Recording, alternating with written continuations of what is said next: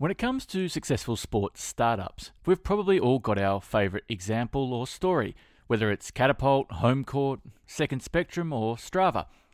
But for each one of these successes, there are many more examples of companies not thriving or even surviving. It's easy to see why a company succeeds or fails in retrospect, but for those in the ventures space, looking backwards for learnings holds only so much value, and the pressure to turn something high risk into high reward is ever present. So what is it about a startup that signals this potential reward is high enough to warrant the significant risk? Is it the idea, the founding team, the stage of the company, or all of the above? On this part 2 of our series into sports entrepreneurship, we take a look at the specific challenges and opportunities that sport provides for investors. We consider the roles that different stakeholders can play in ensuring that startups continue to not only grow, but also why they're uniquely placed to find solutions to some of sport's biggest current and future challenges. I'm Sam Robertson, and this is One Track Mind.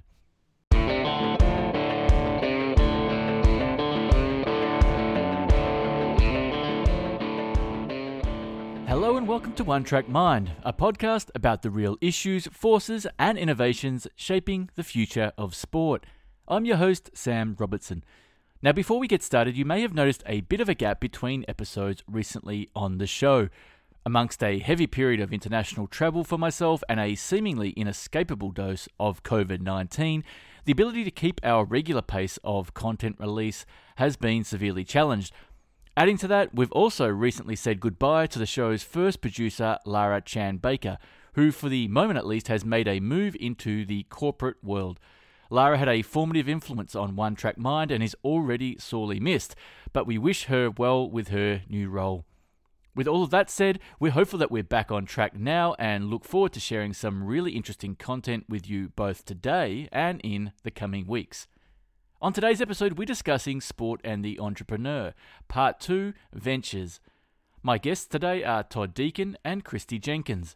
Todd is a managing director at Techstars, sourcing sports tech investments globally for their venture capital fund. He's also a general partner at Wildcard Ventures, which is a VC fund for Tennis Australia.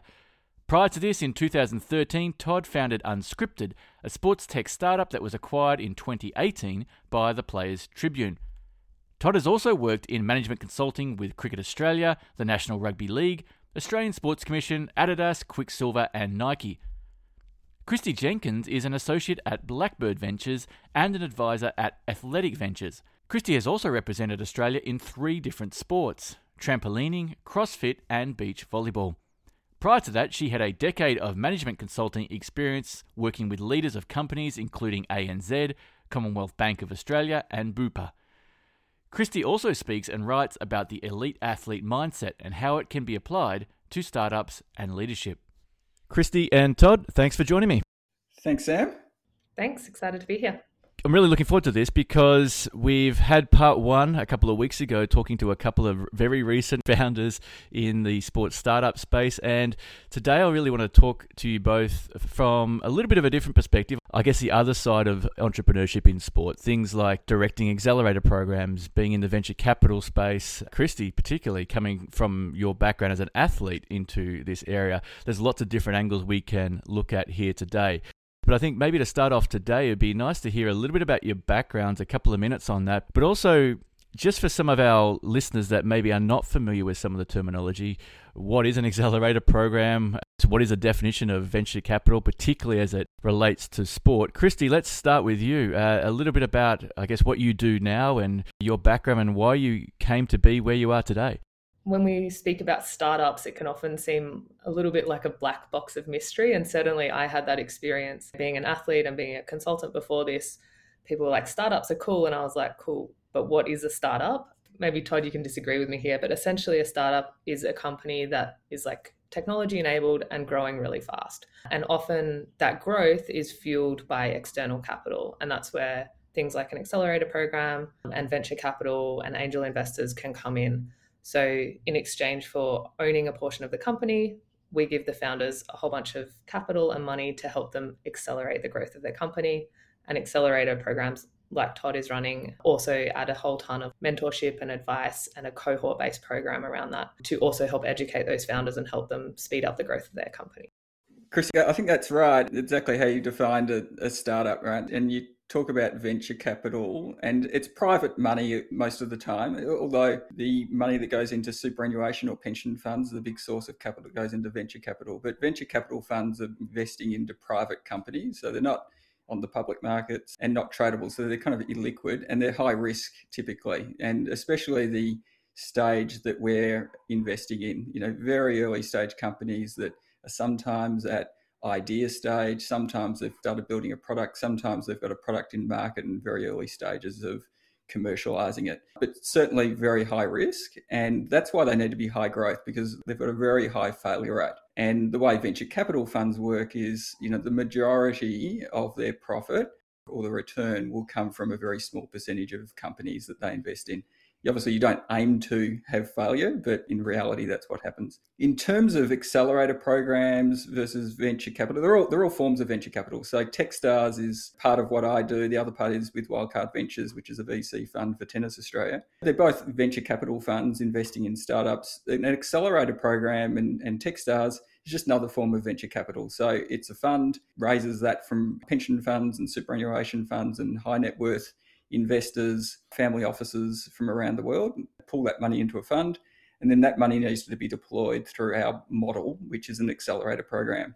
What we do is we invest in 10 companies at once. We work with them for a 3-month period, and the aim is to kind of make them venture capital ready, right? And what that basically means is they're ready to, after that 3 months or a little bit later, to raise a bigger round of money for their company. So they've progressed, in certain circumstances through that period.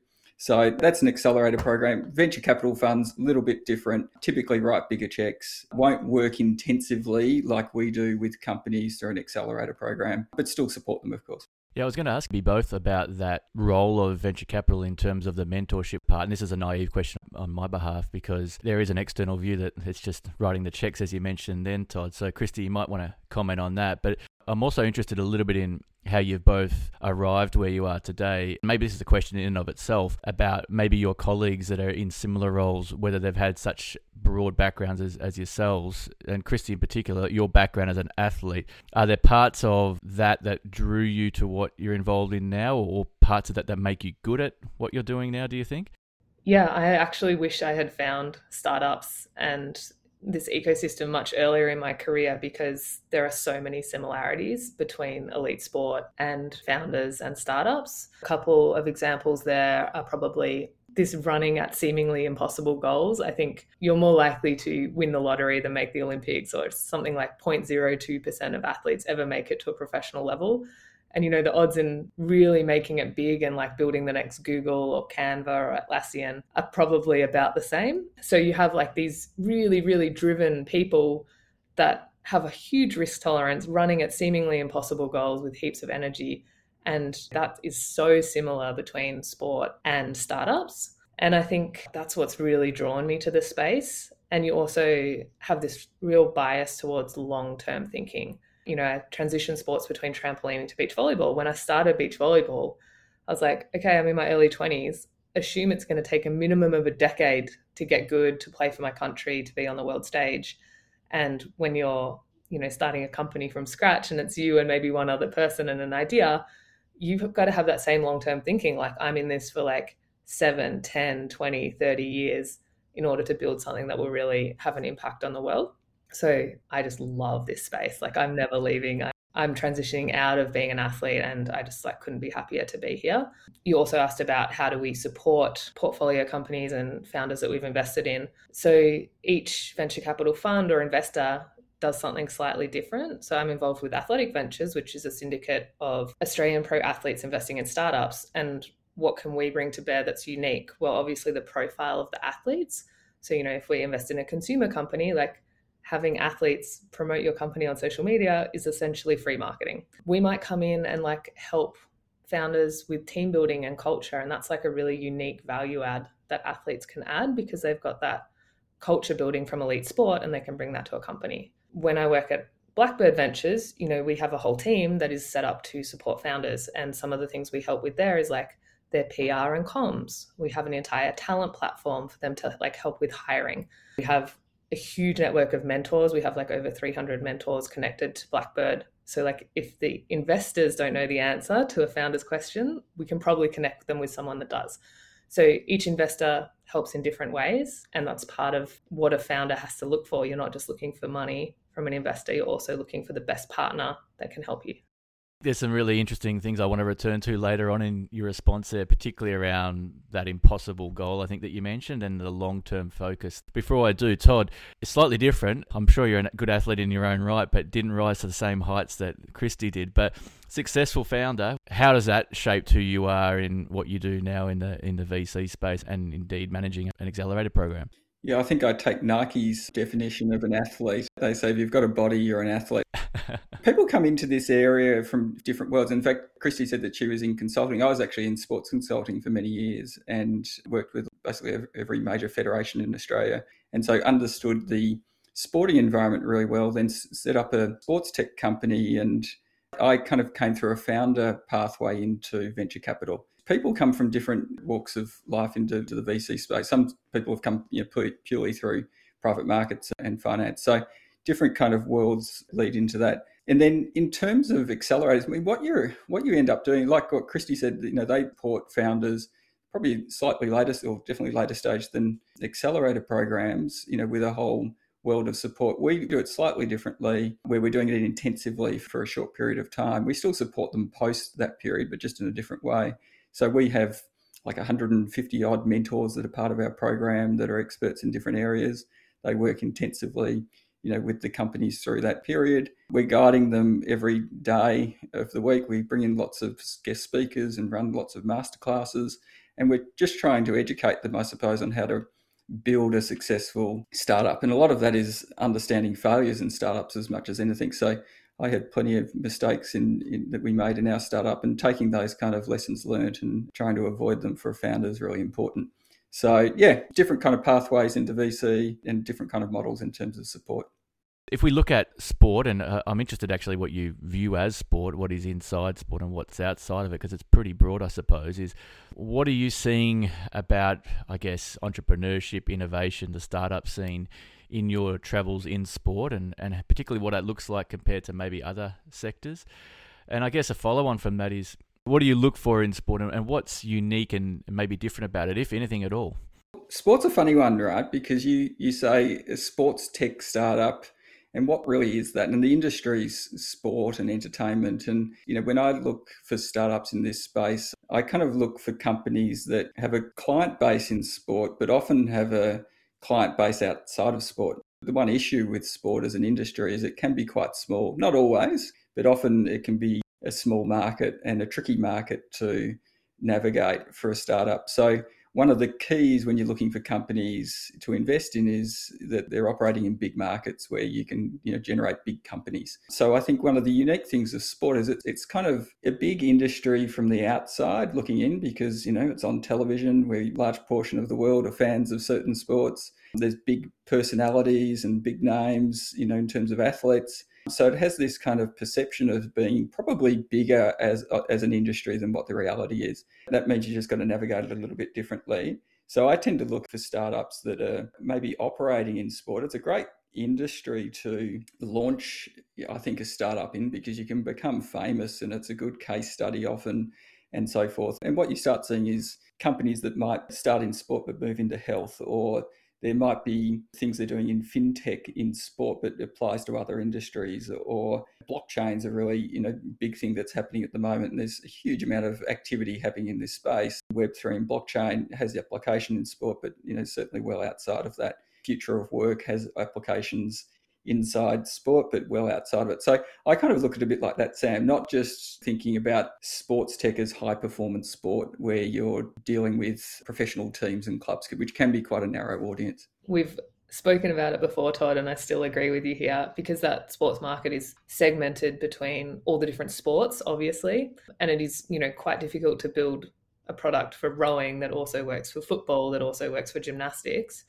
And then you also have this long tail sort of model in sports as well, where you have a few professional sports that have a lot of money. So selling to them looks very different to the long tail of, all these tier 2 and tier 3 sports that have no money. And the product that you would have to build with them, it has to be like relatively cheap, and like, how do you get the margin there? So the market's segmented in unique ways. I agree with Todd that I'm looking for companies that cross other sectors or cross sports. Probably one of my passions is like human performance or human optimization. Like, everybody wants to live longer, be smarter, sleep better, be healthier, be stronger, be faster. And why is that technology only going to be applied to athletes? Like, we all want a piece of that eventually. Sport is like the perfect market to test it in and sell it in, because those people are looking for every edge in performance, and you can make that product work, and then you can sell that to the mass market. And similarly in the health space, if you build a product that makes someone a little bit faster, a little bit fitter or healthier, that might also help solve a problem in the health space where someone is like struggling with that same dimension of fitness. Just listening to you both then, this is something that I've given a little bit of thought to in the last, I guess, couple of months in particular, because a lot of my research and work has been in developing ways of, I guess, determining value. I'm talking specifically about sports tech here, as it pertains to the athlete themselves. And I've heard from both of you there that it is quite a small market, and I totally agree with it. I think the perception is wrong, probably from the general public. It's quite small compared to some of the other sectors you talked about. But obviously, when you're talking about valuation of a company or whether or not someone would choose to invest in them, you're probably looking for the size of that area, like you talked about, Todd, or Christy, as you talked about, the ability for it to transfer into another area like health. But it's interesting to me, and I have reflected on this a little bit, that sometimes something could be so niche that it's really only going to be specific to a single sport for a single purpose, really, which is maybe taking an athlete from good to great. To me, that's something very worthwhile about investing in, and is a very good story. But again, maybe certain venture capital organizations wouldn't choose to invest in that because of the lack of, or the perceived lack of return. And I'm sure there's analogous examples in things like environmentalism right now as well, things that we know are good and ethically responsible for the world to invest in and progress, but maybe aren't going to make money straight away. I mean, I'm sure there's a crossover between the value, quote unquote, of a piece of technology and the valuation of that company, but it's not linear, is it? Like, it's a little bit of a grey area. I mean, how are people handling this problem at the moment? I'm sure there's organizations out there dedicated to investing in these kind of problems. It's an awesome question, Sam, because venture capital it's a relatively new area of financing. It's something that doesn't suit all companies, right? So typically in venture funds, you're investing in companies that can return the whole fund. So one company, if you've got a $100 million fund, it needs to return have the capability of returning the whole fund. So you've got to have these outlier type companies, and that's the kind of model it's in. But it's not the only source of capital for an early stage business. You can have a fantastic business in sport and sports tech that's doing something quite niche, like you define, that can be highly profitable, but it just doesn't hit the dimensions of what a venture fund requires. There's different sources of capital. There's a lot of other private investors or angel investors that might have a different view, might be slightly lower risk in some of those companies that you're mentioning, but still a very worthwhile return. So venture capital is not always the answer in terms of whether you've got an idea and whether it's the right source of capital. And I think this is one of the misconceptions almost, that a lot of founders will get rejections. In fact, they'll get hundreds of rejections, when they're talking to different venture capital type investors. But it doesn't mean it's a bad idea or it's not going to be a profitable venture. It probably also depends on what the founder wants their life to look like. There are certain expectations with venture that you are going to shoot for that 100 times return. And to do that, you're going to have to work pretty hard over the next decade or two. And some founders just actually, they want to build a business that spins off profit, that makes an impact in the sport they care about. And the right type of funding for that might be angel funding. It might be debt. It might be a grant. It might be funding from the sport itself. It might be bootstrapping it with their own money. So you can absolutely build many, many different types of businesses, and venture is just one slice of that.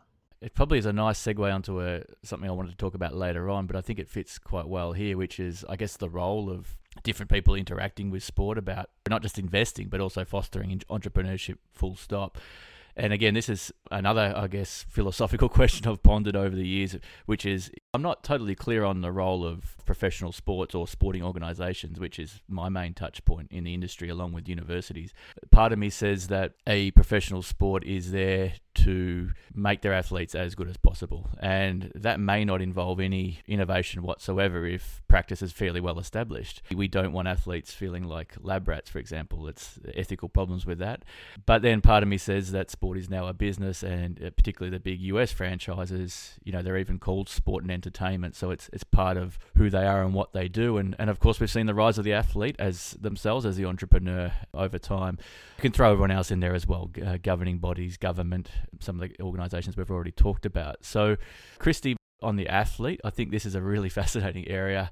Not only athletes like yourselves who've kind of moved into that later in their career or transition, but I'm actually quite interested in this idea of maybe athletes, whilst they're involved, particularly in the team sport setting, in a club or an organisation, playing that role as almost a sounding board for new ideas as they come into the organisation, or almost using that organisation to foster the new innovation. It's something that would require a bit of governance, but I'm interested in your thoughts on that as an idea.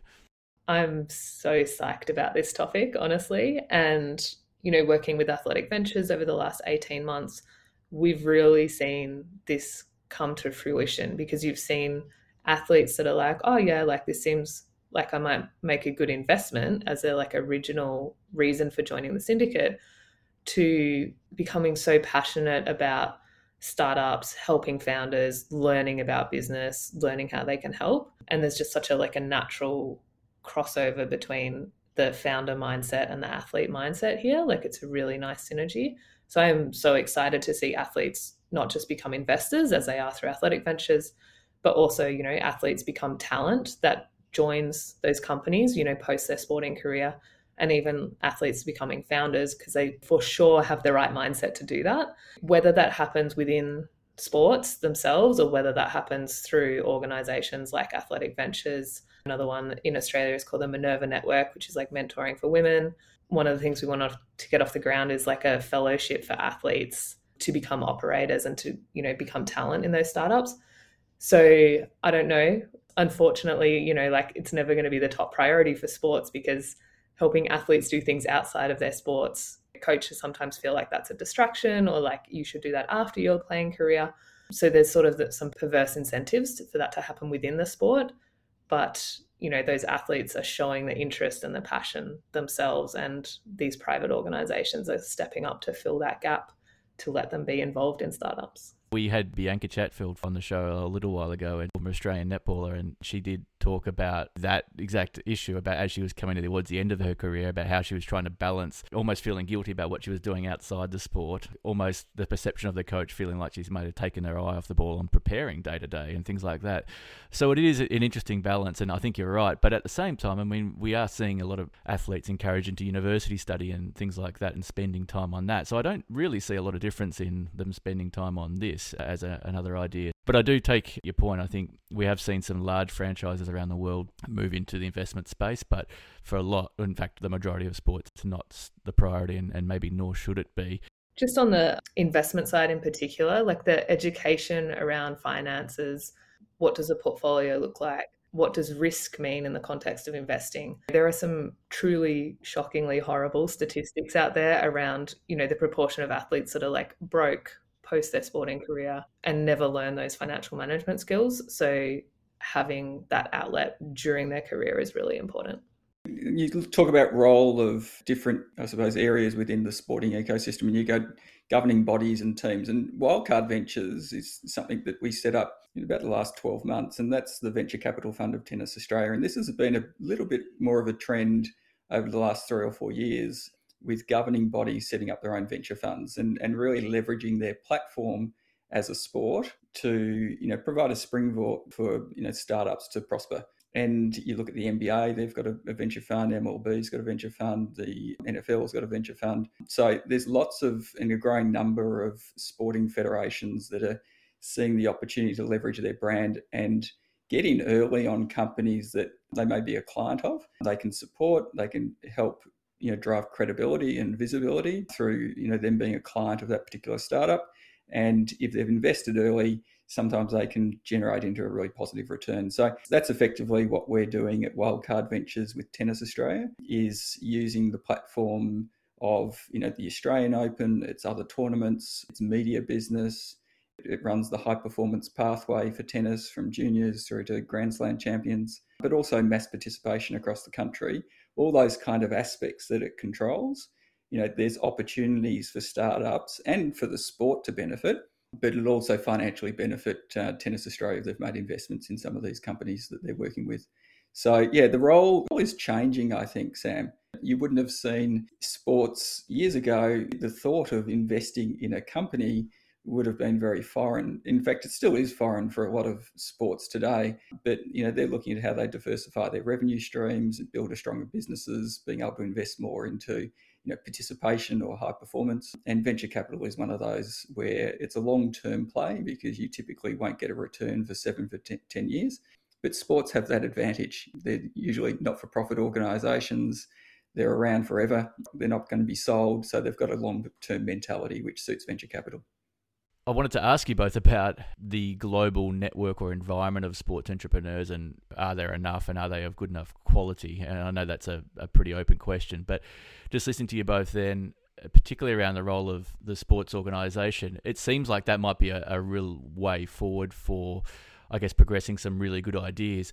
The obvious issue with it is this notion of fairness in sport, and particularly in technology solutions that may be for the performance side of an athlete. And I know that's only a very small fraction of what happens in startups in sport, but I'll use that term, democratization of tech or access to tech. That becomes an issue when we start doing it across competing sports or competing organizations with one another. We could arise at situations where, I guess, a certain franchise has developed a new tech that is accessible to their athletes and not others. And some would say that's competitive advantage, and others would say that's going beyond the very definition of what we have as fairness in sport. But if I return to this notion of developing sports entrepreneurs, are there enough, and are they of good enough quality? My observation on what you just said then, Todd, is maybe organisations, particularly governing bodies, can provide a nice breeding ground to develop those entrepreneurs. Because I think one of the things I've seen, and I'm very naive to this area compared to both of you, is it's very hard to see a founder or a founder team that has it all. So we might have someone who comes in with a very good idea, but they're probably going to be lacking on the business side, and they might have come from high performance sport or might have been an athlete. And on the flip side, I don't even work in this space, but I can't tell you how many ideas I've had pitched to me that are just bad ideas, and they just, if they had to talk to anyone in sport, they would know full well that that's not going to work. So you talk about unicorn companies. I'm assuming you talk about the same about founders, unicorn founders as well, people that have it all. They're probably not out there. It's a good area to talk about. And Christy kind of tapped into it earlier, kind of saying there's a lot of consistency between elite athletes and founders. And when you're making investment decisions, probably the most important decision you make is whether it's the right team you're investing in. And you kind of said you're seeing this and you're not even in venture capital where you're getting pitched different ideas, Sam. So teams are incredibly important. And you kind of look at those similarities where there's a certain skill that they bring to the role. So look at that from a sporting point of view. Skills obviously really important. Their passion, their vision, their kind of hunger, all those kind of things are really important. I think the difficulty, if you kind of look at a professional athlete, skill's probably the easiest thing to measure in some respects because you have defined results. And whether you're a sprinter or whether you're a footballer or whatever it might be, they're measurable and increasingly so.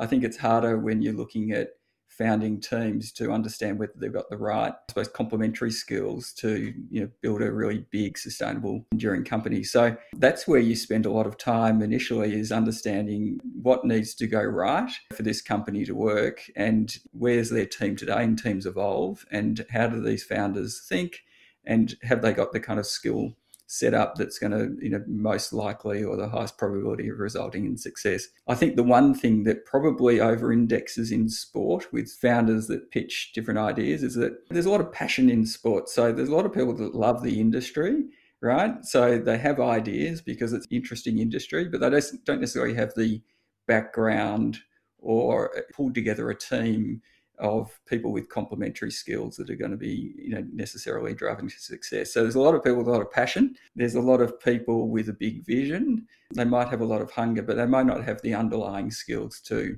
build the company they're trying to build. And you think about, I know there's a lot of stuff happening in computer vision and AI and machine learning. Well, that's a very specific kind of skill. If you don't have that, it's going to be pretty hard to build a company in that kind of area.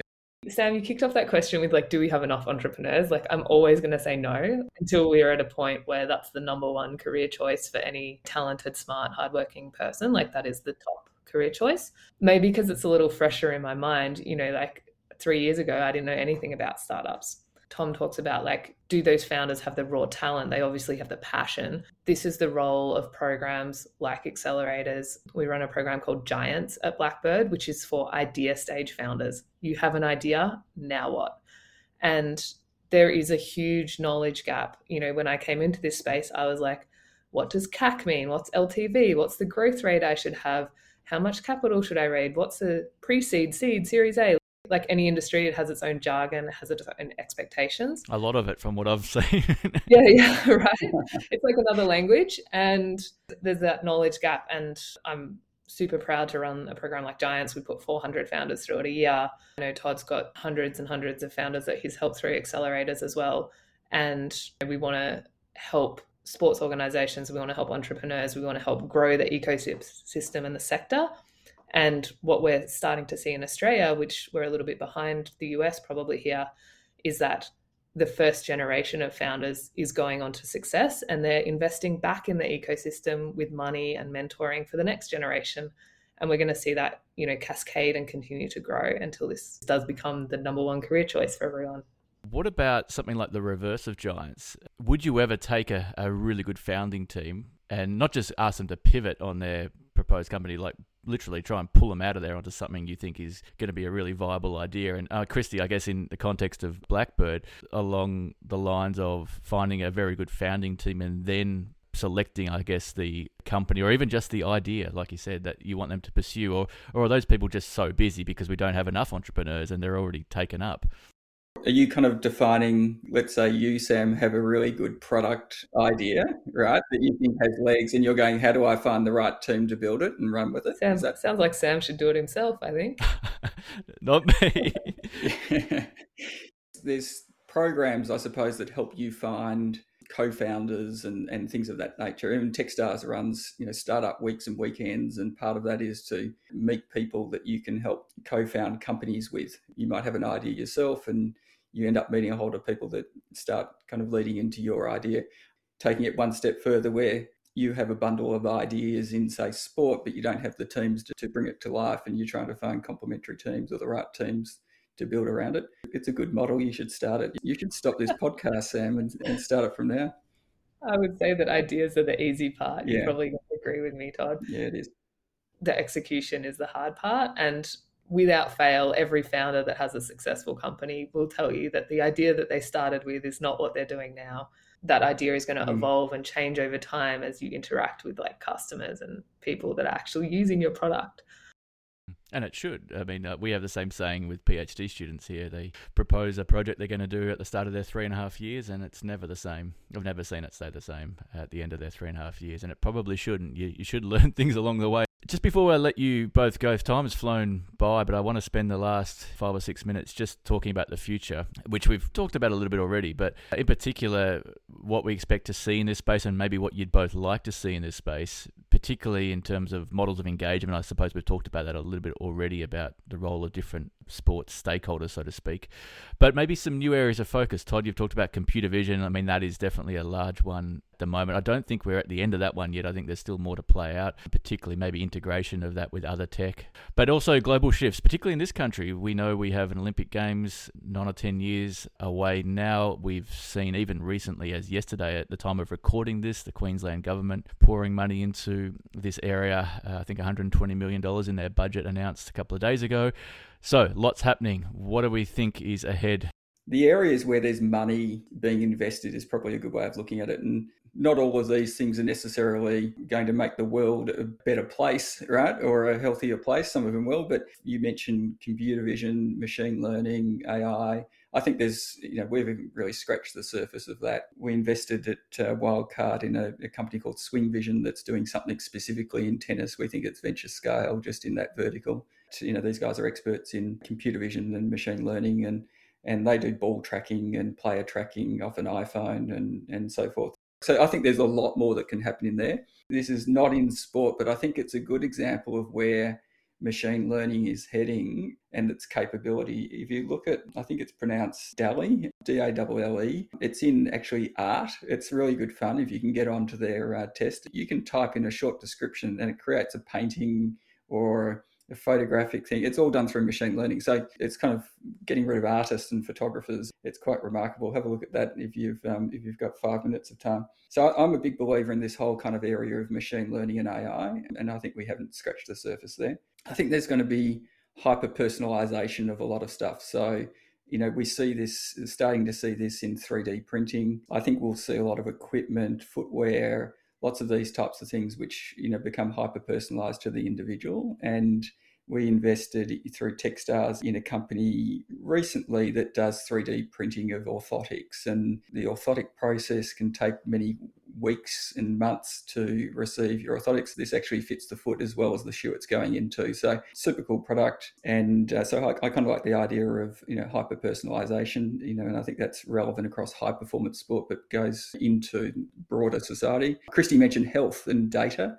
We're all starting to wear Apple Watches and Fitbits and Garmins and so forth. I don't think we've really scratched the surface on the data those devices are collecting, and they're collecting more of it. There's clearly a sport application, but a more broad health application. And so I'm excited about that area. A lot of money going into blockchain and Web3. There's been a lot of controversy recently in certain projects, but I think there's still huge application in sport in a whole range of areas. So I think that's going to impact on lots of different aspects of sport, like ticketing and sponsorship and membership and fan engagement and media rights and merchandise and ownership models, right? So I think blockchain is a really interesting area, but it's really early days in that space. And then gambling, right? Don't finish with maybe a controversial one. USA opened up to sports betting. There's a huge amount of capital being invested into that kind of market, and so that's another area that a lot of funds won't put money into. In fact, they're restricted from doing it, but there is actually a lot of money going into that area as well. So we really do need more entrepreneurs. You're right, Christy. We've got a lot to work on. Tom's given you like a huge list, and he's given you the list based on like where the capital's going, which is super interesting for me actually, because I hadn't heard that breakdown before. I'll give you my top 3 based on my personal interest. I'll just be completely biased here. So I'd also call out personalization, but I'd say more on like, overlaying the data on that. So like, what does like completely personalized like nutrition or training or coaching styles look like when you're talking about like athletes and people? I think that's so exciting. Yeah, can't wait for that to happen. And some of the early signs of that is like, now we're starting to see like training styles just for women or like people of this age or of like this body type. So I think it's only like 6% of sports research was done on women. Like the rest is all on men. You would probably know better than me, Sam. So sounds about right. We're starting to see personalization by demographic, but like wait till that gets to like you as an individual. As an athlete, I am actually psyched about VR. We're sort of hitting the limits of performance because we're capping out the amount of training that we can do. And VR just like completely opens that up. You can put on a headset and I can go and pass 1,000 beach volleyballs without having the physical exhaustion of being in the sand and doing that. I can put on a VR headset and like scout another team and try out different tactics and strategies against them and see how that would play out. And I can put on a VR headset and feel what it's like to be at the Olympics before I'm there. So I'm, mentally prepared for that moment. Probably the third area I'm most excited about is media. CrossFit is always the example I give here. That is a sport that went from like someone's backyard 10, 12 years ago to this like multi-billion-dollar sport where it's got the largest participation event in the world with the CrossFit Open. And like, how did they do that when you have other sports like volleyball that's been around for, hundreds of years that are still not that mainstream? The lever is media, right? Like CrossFit did all their own media. It's like watching ESPN, but they've done it all on YouTube. This is like such a ripe time for media to explode and for that to like enable different sports and different technologies and different founders and their companies to really burst onto the global stage. And that's because democratize the distribution. It's not owned by like just one TV channel anymore. It's like everyone can publish media everywhere. The cost of productions obviously come way down. Like you can use your phone and a light and you're set to go to make professional level production. Everyone has a phone, which means like every athlete is their own mini media company. The potential with that, the changing legislation in the US around name, image and likeness, just so much opportunity here. So I'm super excited about personalization, media and VR, my top 3. Well, I think I'll double down on what I just said before. We need more people working on this if we're going to move along some of those ideas at a pace that we'd like to see them. Fascinating. I mean, some of the stakeholders we've talked about today are all going to play a role in that, or all should play a role in that, in terms of even the humble university where I work, which is a sector that's ripe for disruption. In fact, many would argue needs to be in order to remain viable. They have a role there as well in terms of ensuring there's efficacy behind those ideas as well. Maybe they haven't realised it well as in this country as they could have, maybe in the US. But yeah, the organisations, the governing bodies, even the university, I think they all play a role in that. So it's a very exciting space, and I think you've both left that with a very exciting vision of the future. Thank you so much for joining me, Todd and Christy. A real pleasure. Great, Sam. And I might finish with one final thought, is that it's probably never been easier to start something. It's never been cheaper. Access to talent's probably is easier than it ever has. But also just from a technology side, what no code is doing for the non-engineer enables you to start something, test ideas with basically no money invested to get something started. So if you've got ideas as an entrepreneur or a potential entrepreneur, you've got to take that step into the wild. But it's never been cheaper and easier and more accessible than any other time in history. So we need more people doing it. Well, both of your contact details will be in the show description, so you'll be inundated after this, I'm sure. But it's a really positive way to finish. And I guess, anyone listening, if you've got any ideas, talk to Todd and Christy. Thanks again. Thanks, Sam. Thank you.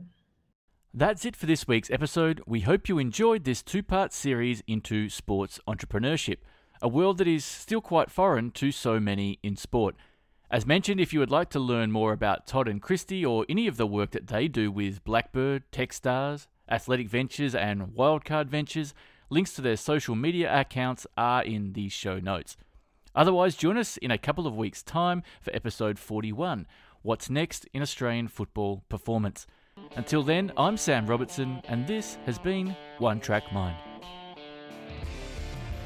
One Track Mind is brought to you by Track and Victoria University.